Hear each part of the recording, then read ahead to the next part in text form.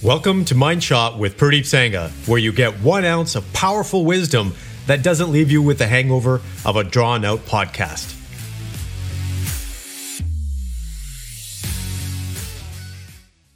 Good morning, complete men. Welcome back to another episode. Today's topic is being too specialized a bad thing? And we're going to be talking about the difference between specialization in your work or your career versus specialization in your personal life, because they are two separate things. And you've heard me talk, if you listen to the previous episodes, about when you become more specialized in your career or your business, you actually end up, you can say, being able to charge more because there's less competition. Just a simple example, if you're a specialized surgeon, my brother-in-law is a surgeon. He's an oculoplastic surgeon, which means he does plastic surgery around the eyes. He does traumas. He does facelifts. He does all that kind of stuff. And he's able to charge a lot of money because he's one of very few specialists that are in that field. Plus, he's extremely good at what he does. So he's able to be successful from that perspective.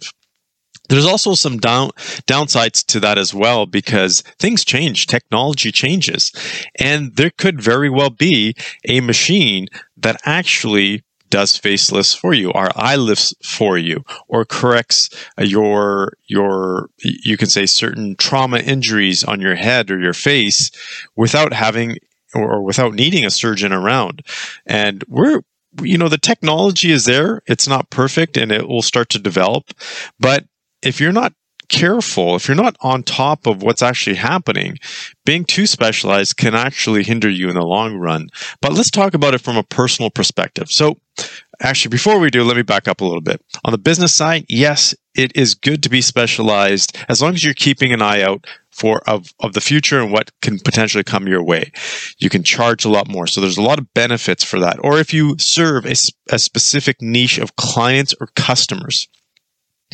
Now, let's flip to the personal side.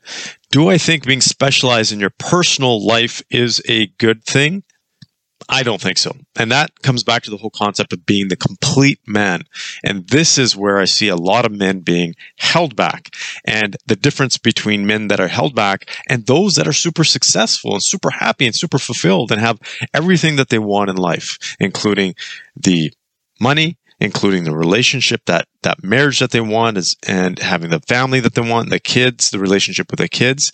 It all comes down to being able to be well-versed in many different areas of your life and not being extremely specialized. Let me give you an example. There's some guys in their personal life that are just really, really good at at playing a musical instrument.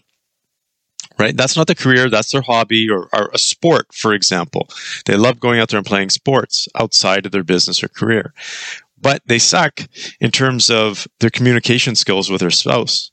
Or they're not able to come home and fix something at home. If something's broken at home, they don't have the skills to do that. Or they just don't have the strength or the energy to cut the grass when it needs to be cut, or spend time with their kids.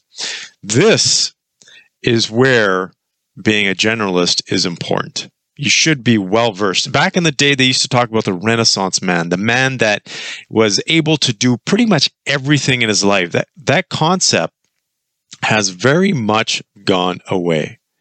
And it's gone away because, well, I can't really tell you the reason, but part of it is because we are becoming more specialized in our work, and our work and our career is taking up more of our life, and we're becoming less balanced as men. So it's important to get back to that concept of being able to do different things in your life, having different hobbies, having different skills. Read books on relationships, read books on fatherhood, read books on repairs, build up your skill set. And that's ultimately what this is about, is building up your skill set so you could be functional in all areas of your life outside of work.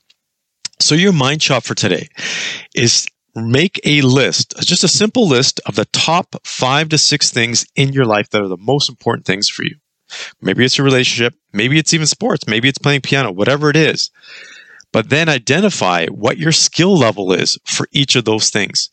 If being a great father is on your list, but your skills aren't there, then you need to develop those skills. Then you need to devote the time and the effort and the resources to building your skills up in that particular area.